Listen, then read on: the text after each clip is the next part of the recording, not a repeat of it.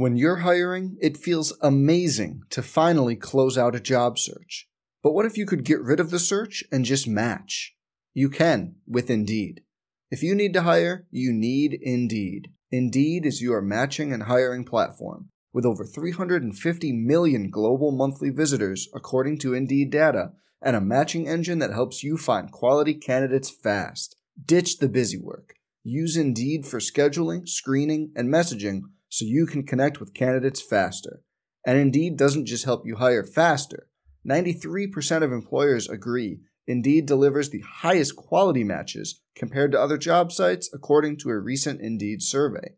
Leveraging over 140 million qualifications and preferences every day, Indeed's matching engine is constantly learning from your preferences. So the more you use Indeed, the better it gets. Join more than 3.5 million businesses worldwide that use Indeed to hire great talent fast. And listeners of this show will get a $75 sponsored job credit to get your jobs more visibility at Indeed.com/Blue Wire. Just go to Indeed.com/Blue Wire right now and support our show by saying you heard about Indeed on this podcast.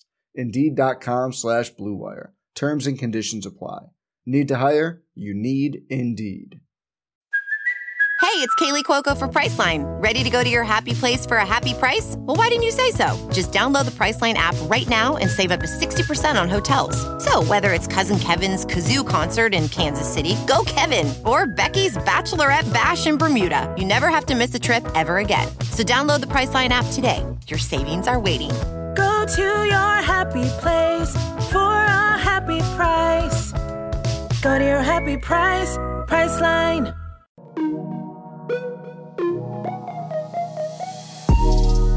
Hey everybody, welcome to Courtside with Christy and Gabe on the Her Hoop Stats Podcast Network.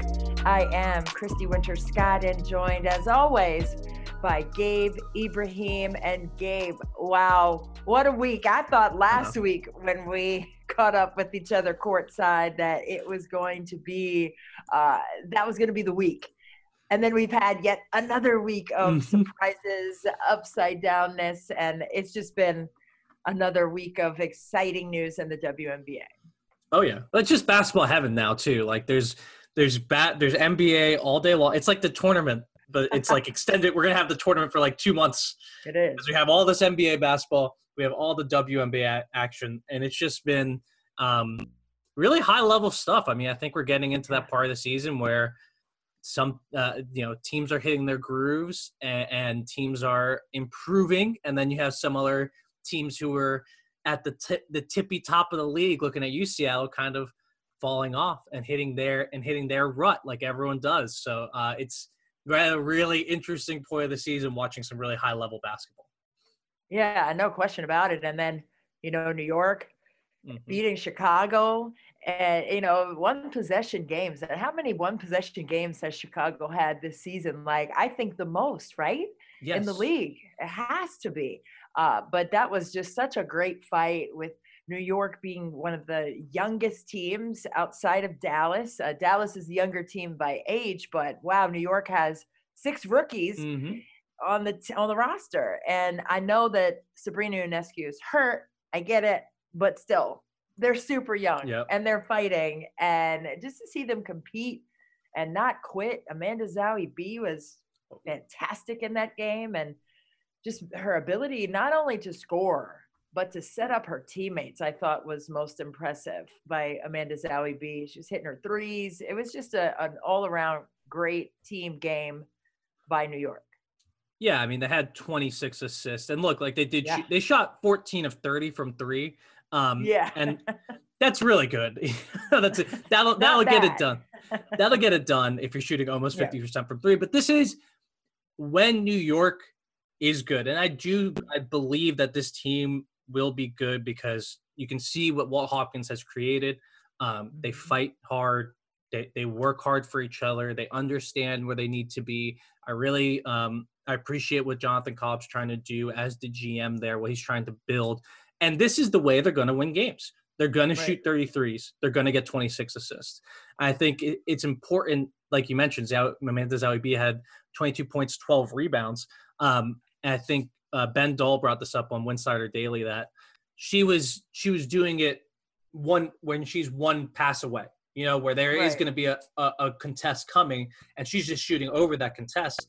I just think, if she's doing that, she's going to be a massive part of this team's future. And I think this is a glimpse of the future for New York. This is how they're going to win games. Yeah, no doubt. And I mean, I saw Amanda Zahui and covered her when she was in the Big Ten playing at Minnesota, and she had 39 points and 30 rebounds in the game. And just to witness her have that same level of relentlessness against Chicago, that was just good to see, because I think it's been quite an adjustment for her in terms of consistency since she's been in the WNBA. So to see her have that confidence and, just that energy on both sides, it wasn't just her offensive game. I mean, yes, she was boarding and everything, but again, she was making plays for her team, and she was an encourager and somewhat relieved when the buzzer went off. Not really a ton of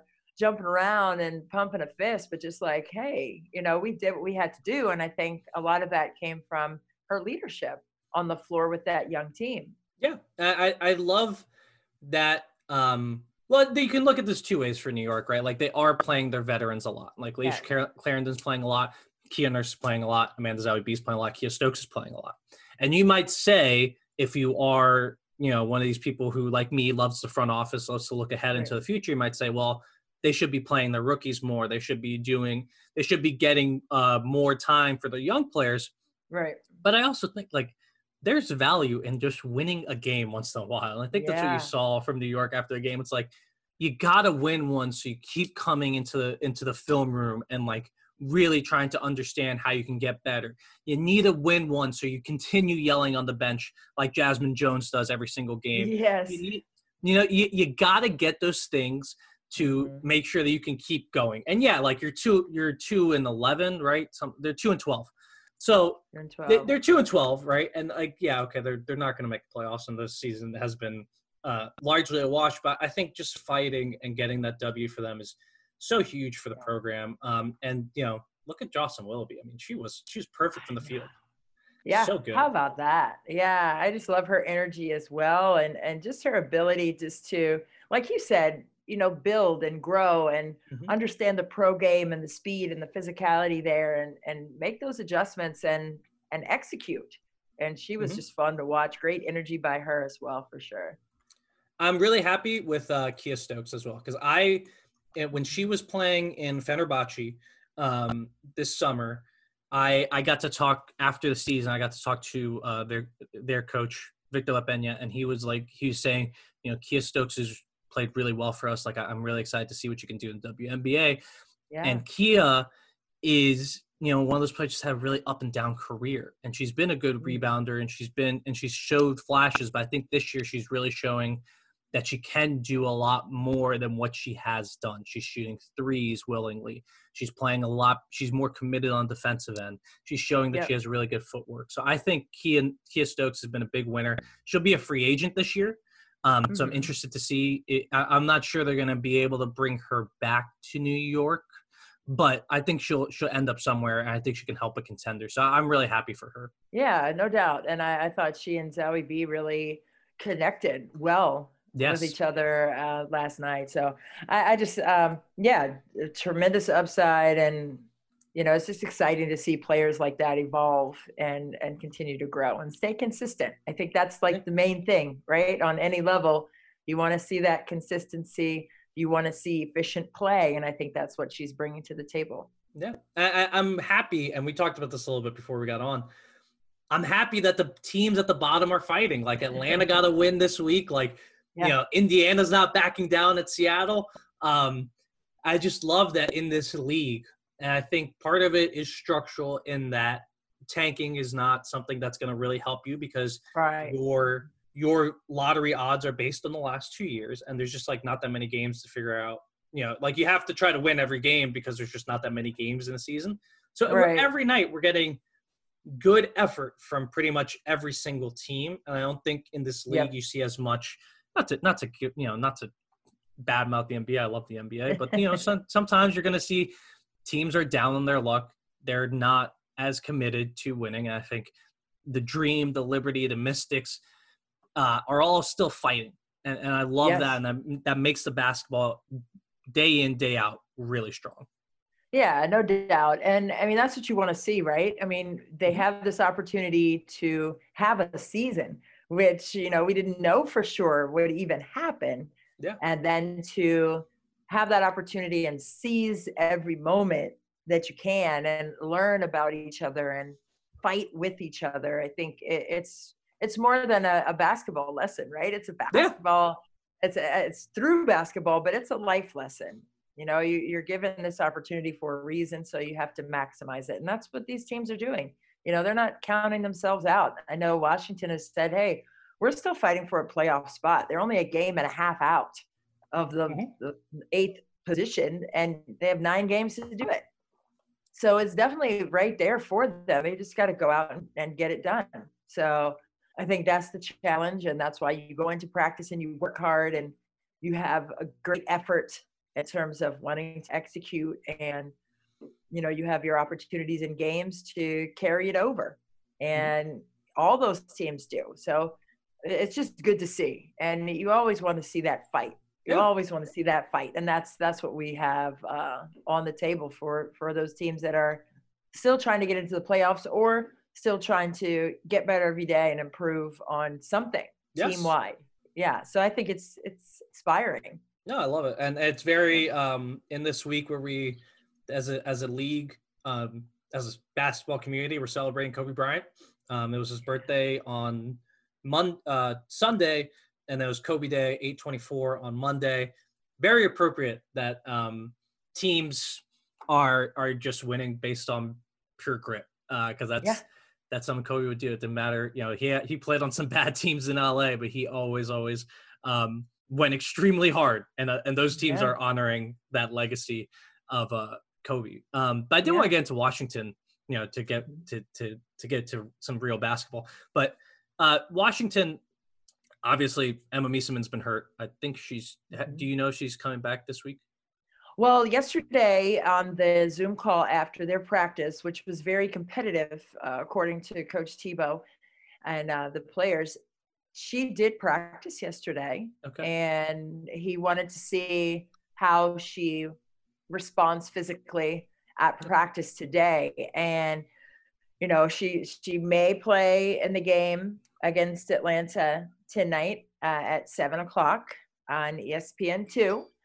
But there's a chance that, you know, her body is a little too sore because she didn't go full on in practice, but she did get bumped around. She didn't practice the entire time, but she was in the mix. And that's coming straight from Coach Tebow to the entire media pool that was on that call. And, you know, it's a shoulder strain. And, you know, if you have ever had anything with your shoulder or, you know, or anything, you know, it's always how it responds to being back in the mix. So we'll see if she plays, but they've definitely missed her on the court, you know, in that Phoenix game. I mean, you're talking about Kobe, and, you know, I've got my Mamba sweatshirt on, but in that game, Diana Taurasi went off, right, for those 35 points, hit those 7 threes. And, you know, I thought the most meaningful thing that Diana Taurasi said after that game was, you know, my body hurts, but my heart hurts more. And I was already like tremendously emotional over the weekend just because of, you know, just being reminded of the tragedy, but also being reminded of what Kobe meant for the WNBA and for women's sports in general. But just to see Diana Taurasi put on number 8 in that Mystics game, and to come out and perform the way that she did. I mean, those were contested threes. Like, you're following the game plan. You're not letting Diana Taurasi get clean looks from 3. I mean, she's got hand in the face, body in the way, off balance, knocking in these threes, like straight on, like just straight, not bouncing in like, oh, maybe. No, like boom, boom, boom. I'm like, wow. So she just tapped into that inner Mamba. I mean, Kobe named her the White Mamba for a reason, and she was incredible. And at one point win for Phoenix, and we're talking about the fight of Washington, and it was a great game. It was a great game, back and forth, and there was no way Diana Taurasi was going to put on the number 8 and Brian on her back and lose the game. I'm sorry. Exactly. It was never going to. As soon as I saw that, I was like, oh, okay, this game's over. we can wrap it up. Washington fought, but I mean. Yeah, no, she said I had it up. I had the jersey hanging in my room, and I kept looking at it, and I wasn't sure I was going to wear it because I didn't want to do any injustice to his name or the number on the back of my jersey. So the fact that when she slid that jersey over her head and just kind of consumed the spirit of Kobe Bryant and the Mamba-esque feel of it all, that's just, to me, I mean, that's storybook stuff right there, man. That's storybook stuff. And you got to respect Diana to come out and not only wear the jersey for a photo op, but go out there and crush it like she did. And just to be phenomenal. Was really and intimidate the refs like Kobe did too. I mean, Diana's one of the best at it. I would say probably Kobe has a little bit more experience.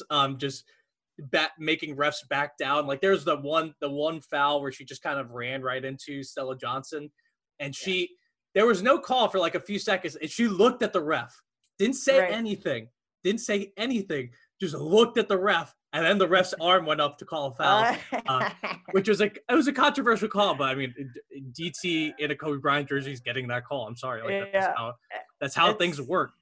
It's so funny, and she's talking about meeting people in the hotel lobby for discussions, right? Not for any kind of physical fisticuffs or whatever. But so DT is something different, and she's cut different. Yeah. Well, while we're here, I mean, do you want to talk about, so Brittany Griner had to leave the bubble for personal reasons. We don't have any other information other than that.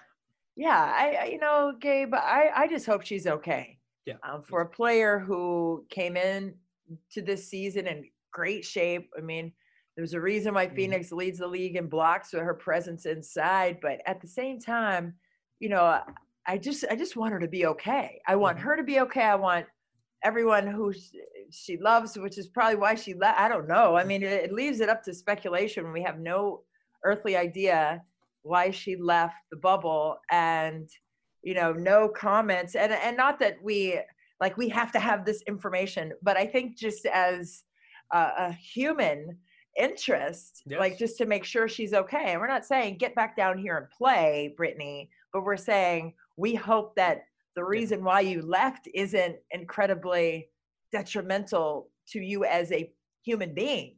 So we want her to be okay. We want her family to be okay. So that was just very strange that she just up and left with really no explanation. Yeah, I think she's a really private person. And she's kind of shown that throughout her time in the WNBA. And, like you said, just, I don't really care why. I don't really care. I wish that we had like a tweet or something from her, or even a press release from the team saying Brittany Griner is fine. She's just dealing with that's what I need to hear. A personal matter. And so, from that perspective, I just hope she's okay. Cause she is like to me, she's one of the sweetest people in the WNBA. Like she's very thoughtful in her press conferences. I think she gets a bad rap because of how big she is. And she doesn't get, she has gotten into a couple altercations because the refs don't really protect her because of how big she is. Well, that's the Shaq rule. It's the Shaq rule. It's the same thing, and it's unfortunate, but it's true. It's true. Yeah. And I just, so I'm with you. I hope she's okay. As far as Phoenix goes, how do you think they manage without her? I mean, I have a bunch of stats that I've read off for a couple podcasts, and I'll give a couple, but she is essentially their entire offense. They're really built around her. They've had heading into this week, they had ran the most post-ups in the WNBA, and Brittany Griner accounted for like 90% of them. Yeah. And she accounts for a lot of their defensive integrity. Like what they do defensively is largely built around Brittany Griner. They won without her against Washington. It took a Herculean effort, as we mentioned, by Diana Taurasi. It did. But do you see them like falling out of the playoffs without Griner? I mean, it's super tough, right? I mean, Kia Vaughn had an amazing start to that game, and the first half was hitting shots. And then I think in the second half, Alana Smith came alive, and she was getting boards and blocks and doing her job on the interior. So, and I'm not saying she's Brittany Griner by any stretch, but at the same time, she did what she had to do. And she got Phoenix back in the game. I thought Smith got Phoenix back in that Washington game in the second half with what she was doing on the defensive end and on the glass. So I think collectively, Sandy Brondello, she's been in it for so long, right? She played in the league. She's just a fantastic coach in terms of making adjustments like that. And sure, they miss Griner's presence inside. Anybody would. But at the same time, I think Skylar Diggins-Smith is playing great ball. I think Bria Hartley has played fantastically.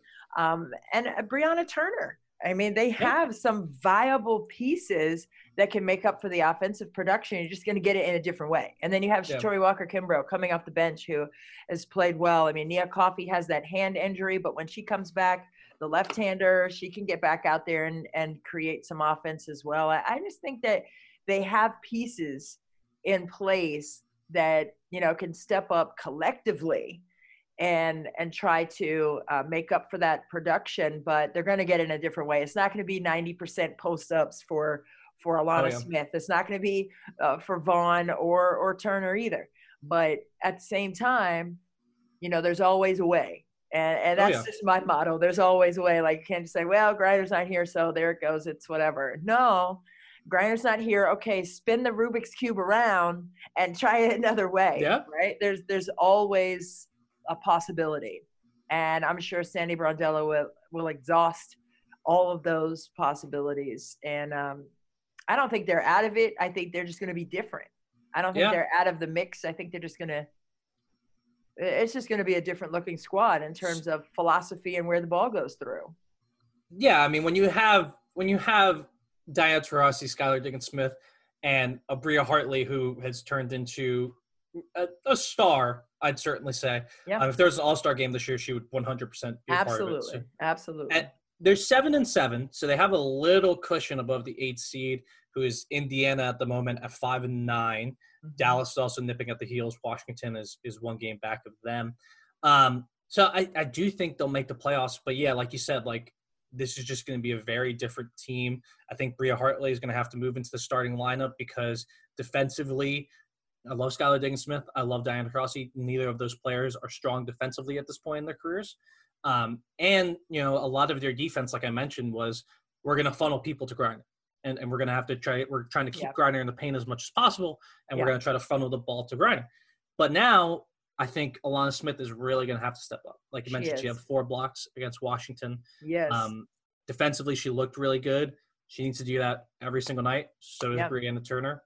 Those two need to just be all over the boards, whether it's coming from, all over, in the paint, stopping people from shooting in the paint because teams are going to get in the paint against that guard rotation. But, you have to have someone there. And I think Alana Smith is capable. I think Turner's capable. I think Kia Vaughn is capable as well. Yep. But I don't know. To me, they're just – I think they're going to fall down to that 8th seed, to be honest. I think I see either Indiana or Dallas, whichever of those two teams gets hotter. Right now it's looking like Indiana. I think one of those teams surpasses them. And then we're talking, in the playoffs, they would have to face Chicago, which is an excellent little rivalry.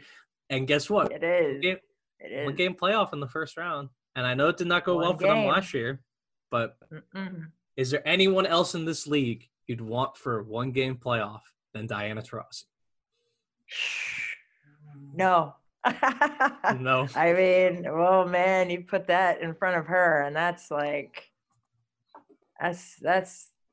tough to beat. I'll say that. That's tough to beat. We've seen her. She just goes somewhere. She pushes those buttons on her forehead, and then, hey, she's a machine. I'd still like my chances, but I don't want to play Diana Taurasi in the first round of the playoffs. I don't either. No thanks. So we'll see what happens with them, though. I mean, they got a big game against Connecticut tonight. That'll be telling. They have to stay in that. They have to stay in that one. They have to at least make it close. I think they should, because Connecticut's a similarly flawed team without John Cole Jones. Right. But also, it's like you're mid-season, and now you're gonna. Really, the first time in a while. There's no way to change up your entire system mid-season, especially when you don't have a ton of practice time, and you're just watching film. Right. I just think, you have to. I don't know. You just have to maximize, like we were saying. I mean, we're in the second half of the season, and everybody knows that it's a horse race to the end, right? And you got to have the wherewithal mentally first. I mean, physically, that's going to come because you're mentally tough. Right. So if you're not mentally tough, even if you're the strongest on the outside, if mentally you don't tap in, not going to make it to the finish line. So. And there's no doubt that this team is very mentally tough, as we've said throughout this time talking about them. That's what their primary strength is at the moment, is that they are extremely mentally tough, and they're not going to let go of the rope, as head coach Eric Spoelstra likes to say.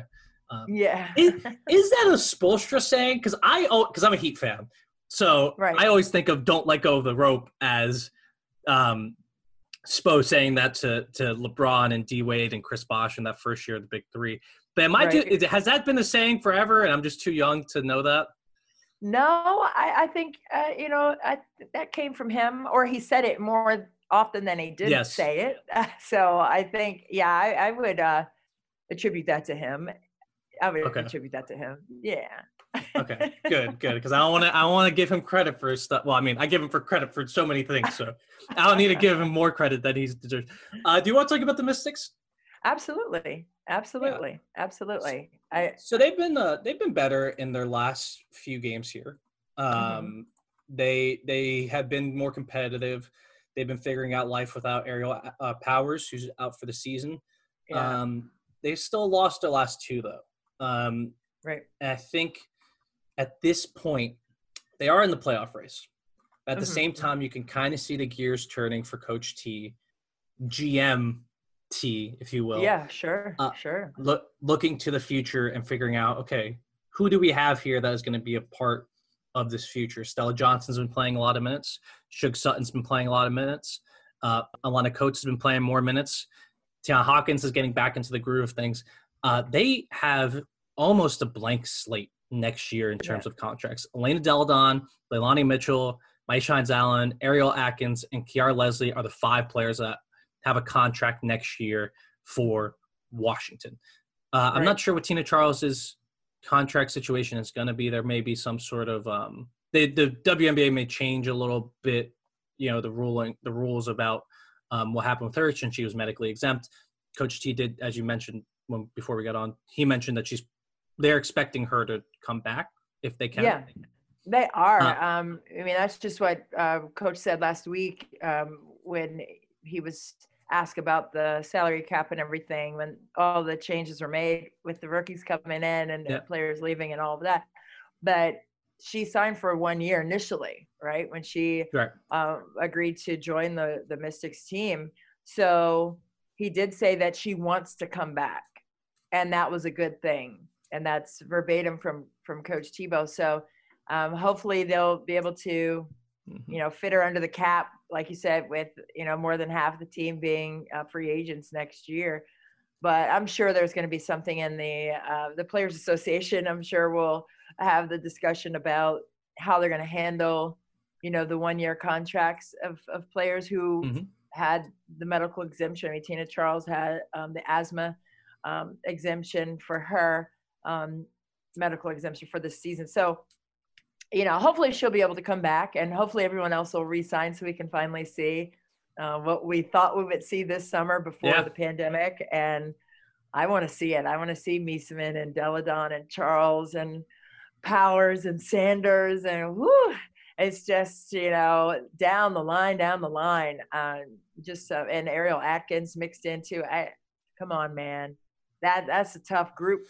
So tough group. I just want to see it. I just want to see it. Like, I hope, contractually it affords us that for the 2021 season. So we'll see. It's yet to be seen, but they're fighting right now with these young players who, didn't have an opportunity to have a training camp, and they are cutting their teeth right in the midst of the middle of the season here as they're trying to make a playoff position. And I think it's exciting. I mean, just to be able to see Shook Sutton come out there and fight, Jackie Gemelos go out there and try to, reinvent herself, if you will, and be healthy and have the opportunity to play in the league. It's been her dream for years. So, I mean, there are just so many different storylines, but I mean, when you have Stella Johnson playing with the confidence, I mean, she one of the moves in that Phoenix game. Yeah, it's like she had Diana Taurasi on her and just kind of went up and under, and Taurasi's body language was like, "Oh snap!" Like, she was like, "Oh, this rookie," because you know how Diana Taurasi feels about making her mark with rookies, and I think she kind of stepped to the plate, and she saw the best defenses at Ryder because she was the leading scorer in the country as a senior. So, I mean, she doesn't back away from challenges or vets like Diana Taurasi. So, I just love her fortitude. I think she's great. To me, she is the biggest story for this team right now, because when you look at the cap sheet for DC, I don't think you're going to get you're not going to be able to bring all of these players back. Emma Meeseman, Tina Charles, LaToya Sanders, Natasha Cloud, Aerial Powers, and Tiana Hawkins are all unrestricted free agents this summer. So to me, you're not going to be able to bring back all of those players at the high level salaries that they will command. Right. On top of that, DC does not have a first round pick. I don't think they have any picks. I'm pretty sure they do not have any picks in next year's draft. So Stella Johnson coming in and showing that, first off, she can play ball. I think, to me, that was something I knew. Just like, I didn't watch a ton of college basketball last year, but when I was watching tape for the WNBA draft, I was like, Stella Johnson, like, she can ball out. Like, she can score. She can defend. She has great size. And to see her come into the system where, hey, this is perfectly set up for her. She can be that spot-up shooter. She can get to the rim. She can do a lot more things than I think was expected of her. And I think she kind of can replace some of that young talent gap that the Mystics will have without having much draft capital in this summer. So to me, Stella Johnson is the biggest deal. She's averaging 12.3 points per game, shooting 50% from the field. She's shooting 72% from three, which is not going to continue. But it's nice. she just has. She's wide open. I mean, she's not going to shoot 70% from three, but she can shoot a very high percentage from three because she's wide open on a lot of these looks, and she'll get more attention, and that'll open up the offense a lot more. So I'm really, really excited about her. I'm excited about Shug Sutton. I always want to say Sug because that's how it's spelled, but it looks like that, right? Shug has showed some nice stuff. So I think those two players are going to be really huge to making up the young talent gap, because this team is going to have to pay Aerial Powers. This team's going to have to pay Natasha Cloud. This team's going to have to pay LaToya Sanders. To me, those three players are three that you have to bring back. If Emma wants to come back, you're going to re-sign her. I'm just like, I don't know how much she's going to want to come back to the U.S. And we don't even know what next season's going to look like. But I think signing that 1-year contract to me was like a big, like, whoa, like, that made me worried about her coming back. Oh, really? Yeah. No, I mean, for me, and I don't have inside information on, what Emma wants to do, but I just know that she loves this team. And I know that she loves her teammates. And I know that as excited as we are to see that whole roster together in 2021, I'm sure that's 100-fold for her. And I'm not, speculating anything or, again, I don't know. I haven't talked to her about it. But for me, I would think that she would be tremendously excited to be reunited with the championship roster that had experience. I mean, it's been a different role for her this year, and I think she's gotten better in different aspects of the game. Like the game, she had 10 assists earlier this season. I just think that she has found a way to adjust and find her role on this team. But I think that she is probably super excited to go back to what her role was as playoff Emma, finals MVP Emma with the group she played with last season, and do it and try it again next year. I just don't think she walks away from that, but that's just me. I mean, and that's just knowing her since, her rookie year. I just think she loves it too much. Okay. I just think the challenge is there for her. And I don't think she'll leave it on the table and be like, yeah, it's been fun, you guys. I'm not coming back. Oh, I don't think she would do it. I just don't think. I hope you're right. I think maybe I'm speaking for myself, but I wouldn't do it. I don't think she would do it. I don't think I just think, leave it. Yeah, she's far from home. I think that kind of wears on you. Like, I think a lot of WNBA players don't want to go to Europe. And I think similarly, if I'm Emma and, Ekaterinburg's going to offer me a ton of money to kind of play in Europe, like I might just do. So I don't know. I mean, I hope you're right. First and foremost, like I want to see Emma. I want to see all these players back. It's just, to me, like I'm a big money guy when it comes to basketball. Not all of these players fit. Just going to tell you straight up. Yeah. All the Cloud, Powers, Miesemann, Charles are all going to command very high salaries. To me, LaToya Sanders should command a high salary as well. Tiana Hawkins should get a pay bump. So it's like you're gonna have to choose. You're gonna have to choose like maybe 3 of these players, maybe 4 of these players. It's like who's gonna get left out. And I don't know. Kiara Leslie though also making a huge impact. Yeah. I think defensively she's providing a ton at the guard position. I think she's a really bright part of this future. So they have. Yeah. It's just gonna be a weird offseason though.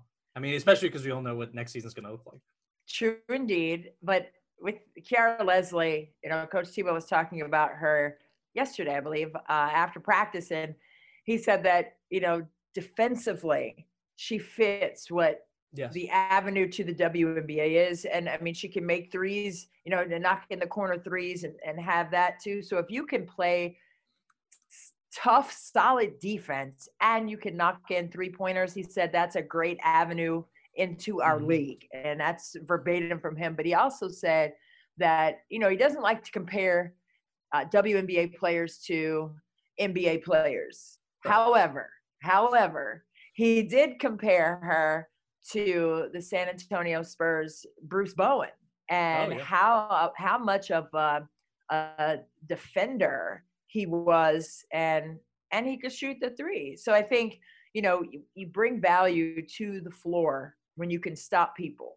and she revels in it. I mean, she played against Enrique Agumbawale when she was at NC State, when Agumbawale was at Notre Dame. So she had that assignment, when they played Dallas. So she had Taurasi, against Phoenix. So she's going to have those tough defensive assignments, but she's always going to find a way to step up. And, for her to actually be on the floor this season after missing last year with that meniscus injury, I just think it's been really great for her to gain ground in terms of that on-court game experience. And she's doing well with it, with her opportunity. She's showing well. She's not stepping on people's ankles like Bruce Bowen used to do, just for clarity. I don't think he mentioned that part. He was just talking about the 3 and D and 3 and D. Yeah. She's got a lot of dog in her. I think she got a lot of dog in her, and I love that. And she's a huge part of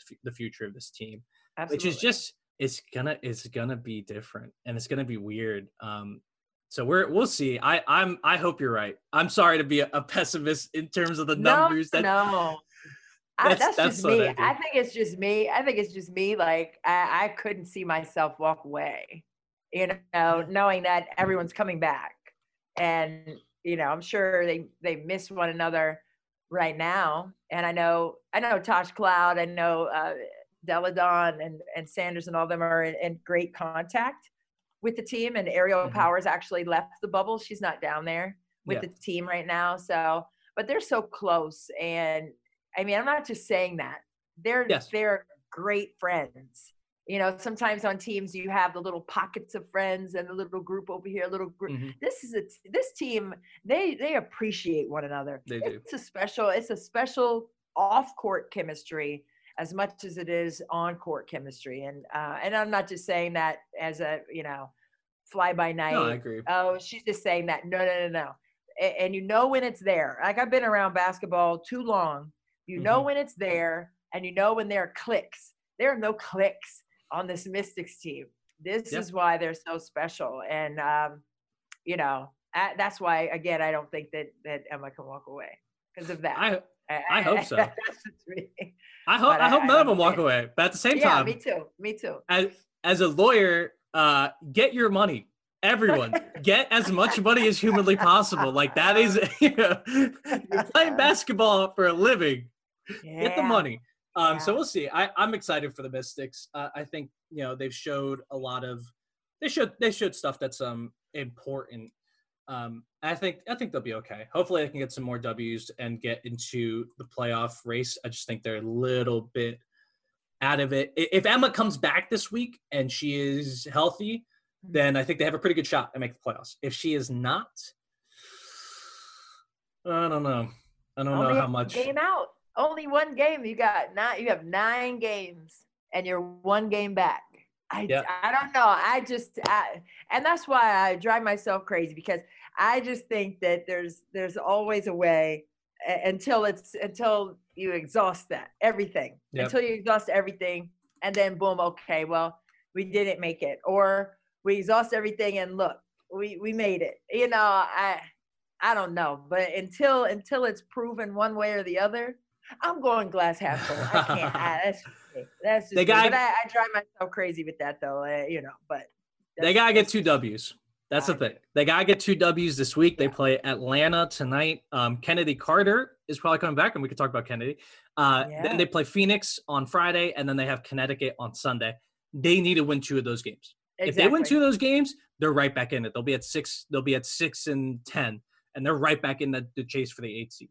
In the mix, if they lose all of those games, or they only get 1 win, I'm growing very concerned about their chances to make the playoffs. And to me, that kind of starts tonight against Atlanta. But Kennedy Carter's coming back. I mean, just like, I'm so excited. Man, she's probable, just to be clear. She is probable. So not sure. That's not entirely clear that she's coming back, but seems like she is, because she practiced before the last game and looked pretty good. She did look good. I saw those clips. I just think that, she is just so dynamic in what she brings to the Atlanta Dream. And the fact that they're playing more solidly right now in terms of their consistency, I think it's going to be fun to watch. I just want her to be 100% healthy.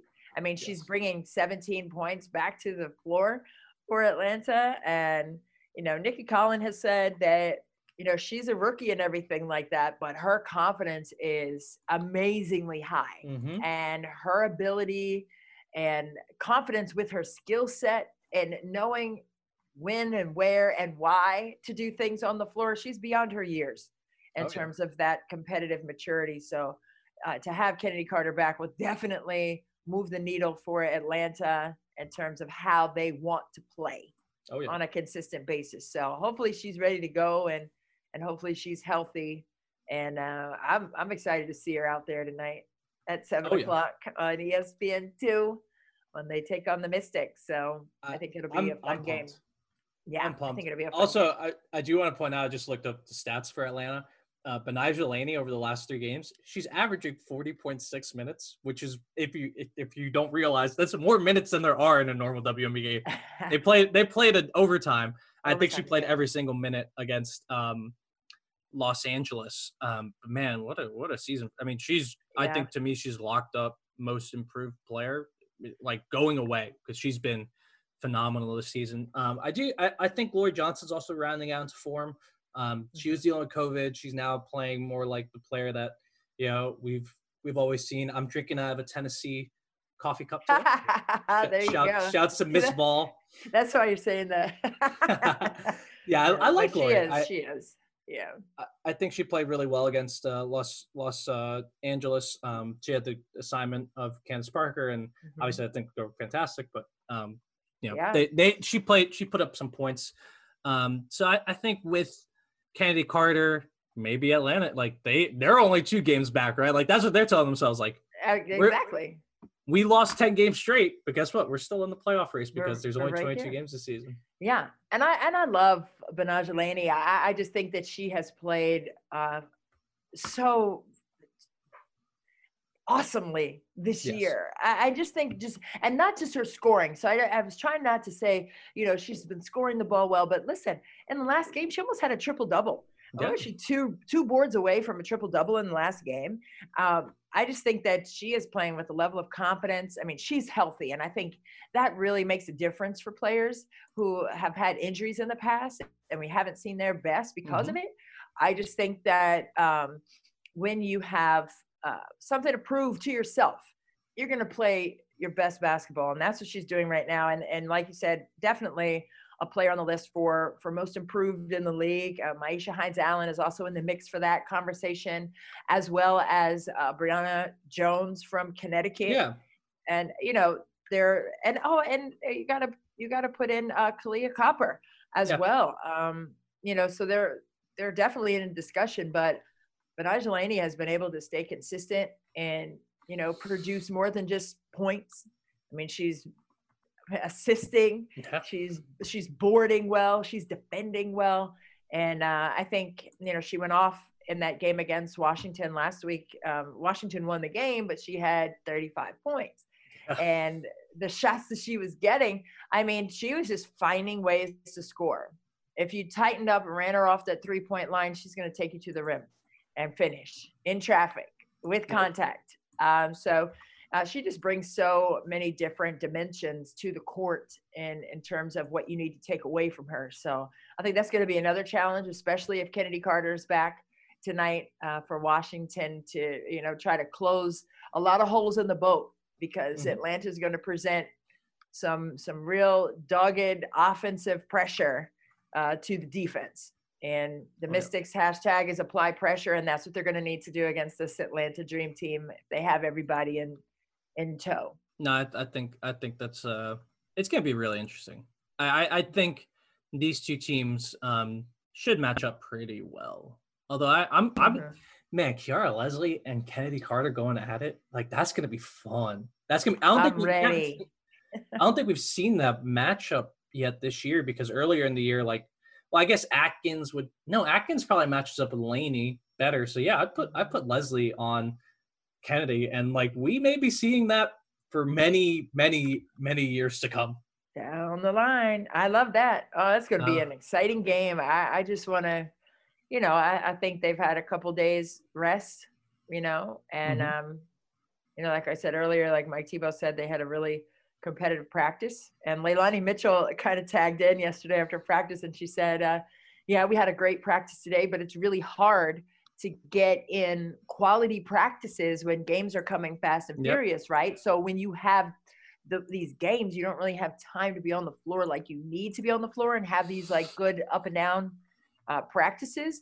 But she said, I'm sure the coaches get frustrated with us because it's hard to go 60 or 70% effort. It's either 100% or totally walking through. The middle ground is so hard to gauge, and for the players and the coaches. But she said, I'm sure the coaches are frustrated because we kind of are going 100 and they're like, no, bring it back down a little bit.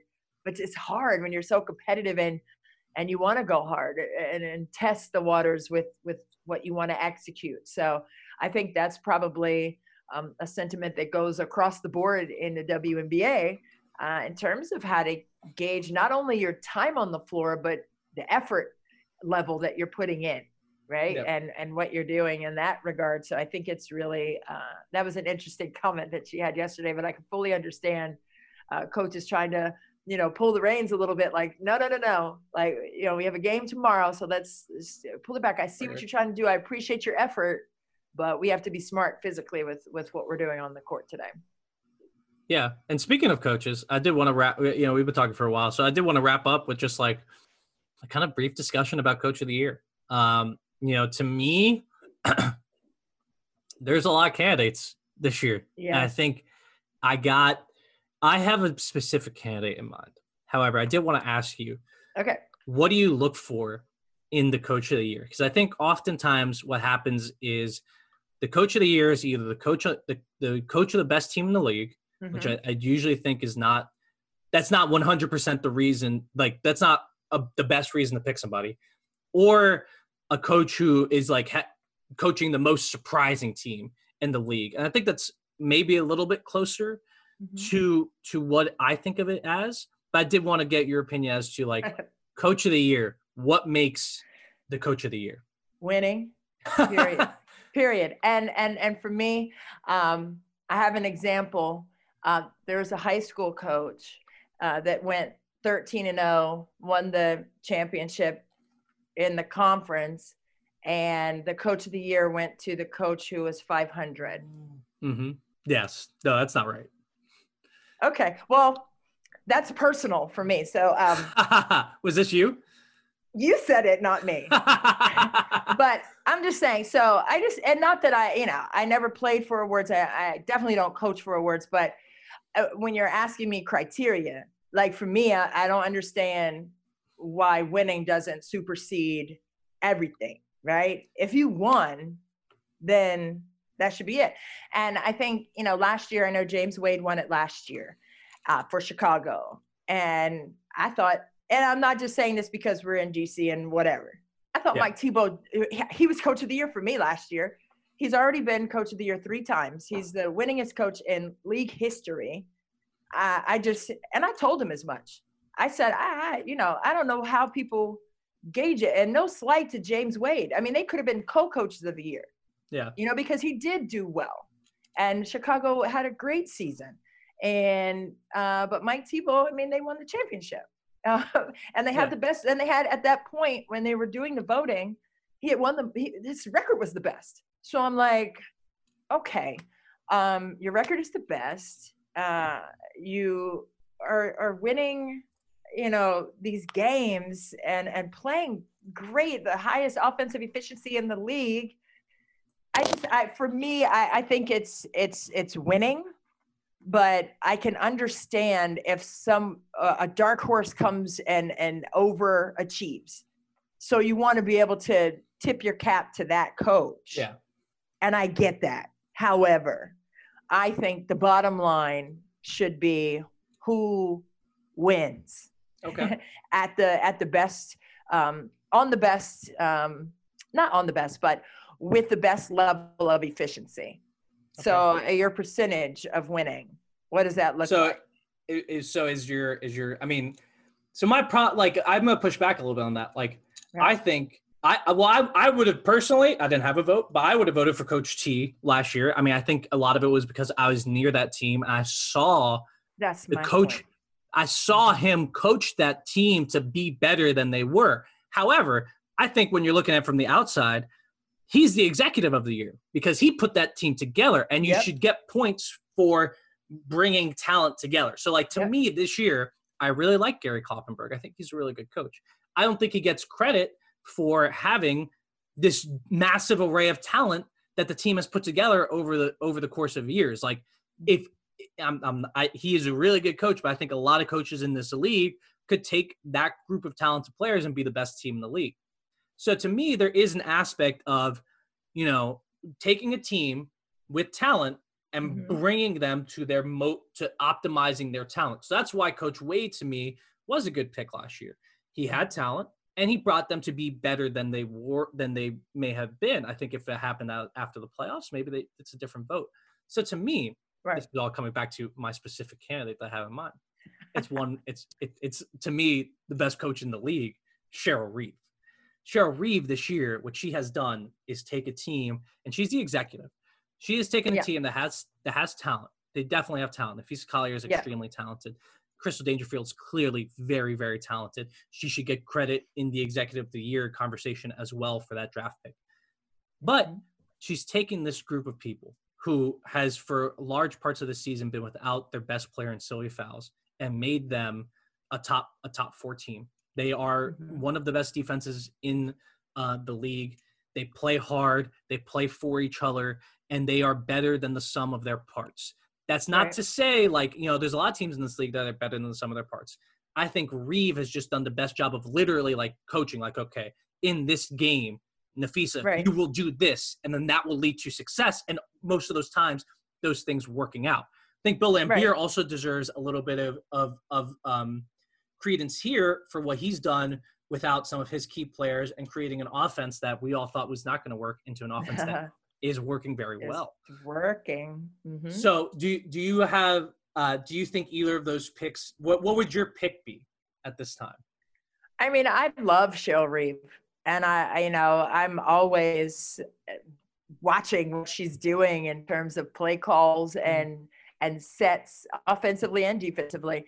And I understand what you're saying. Like, I know it can't always be predicated just on best record. I get that. At the same time, I'm a bit bitter.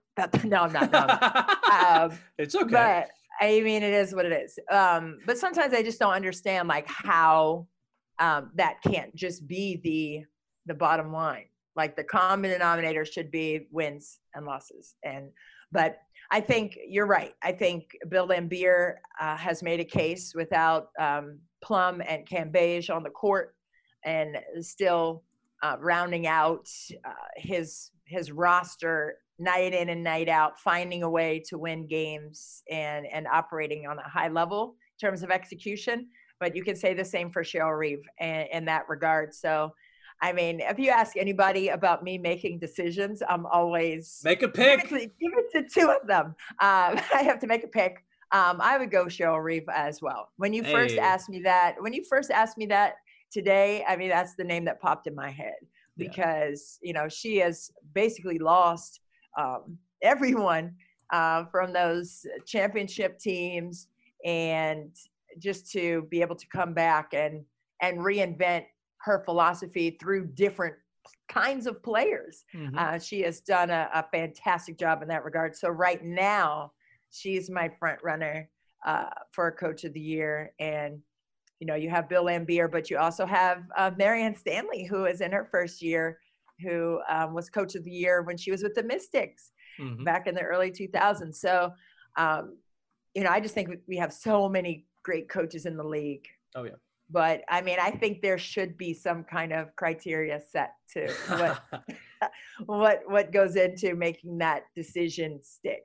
So, but that's just me. Well, we'll see. We have not that much basketball left, but we do have a lot of basketball left. Like there's time for people to separate themselves. But I think really all the coaches, have been doing a pretty good job, in my opinion. I'd say Nikki Collins, the only one who has struggled, but she got dealt a pretty rough hand this year. Yeah.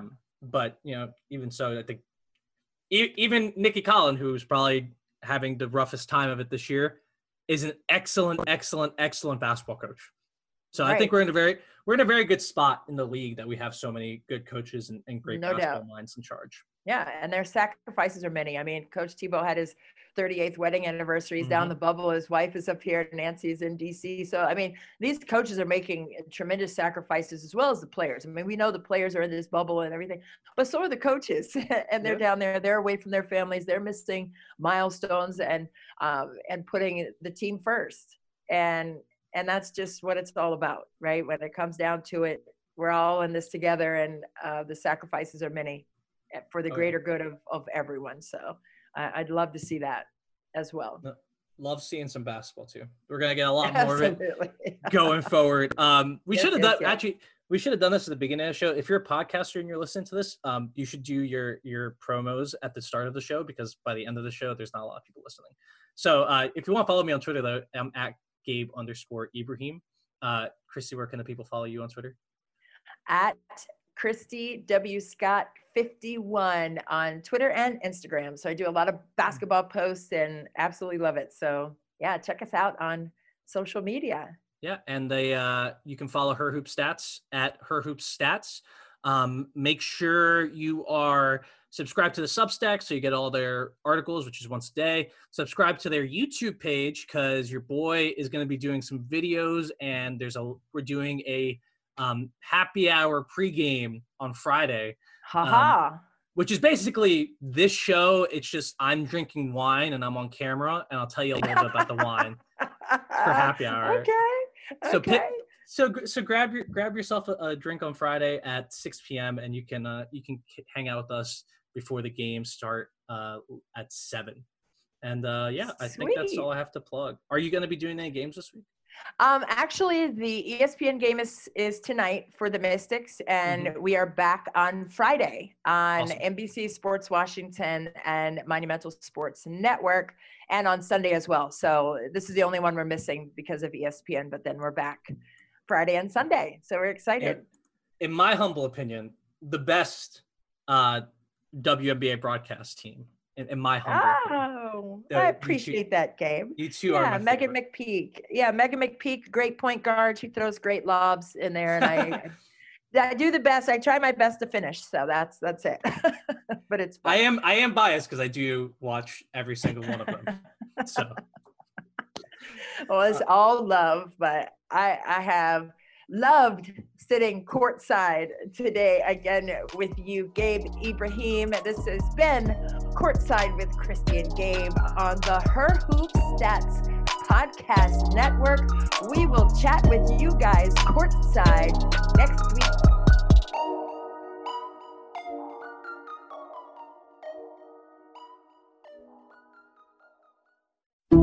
Some people just know the best rate for you is a rate based on you with Allstate. Not one based on Carol. She's more focused on hitting a high note than the car in front of her.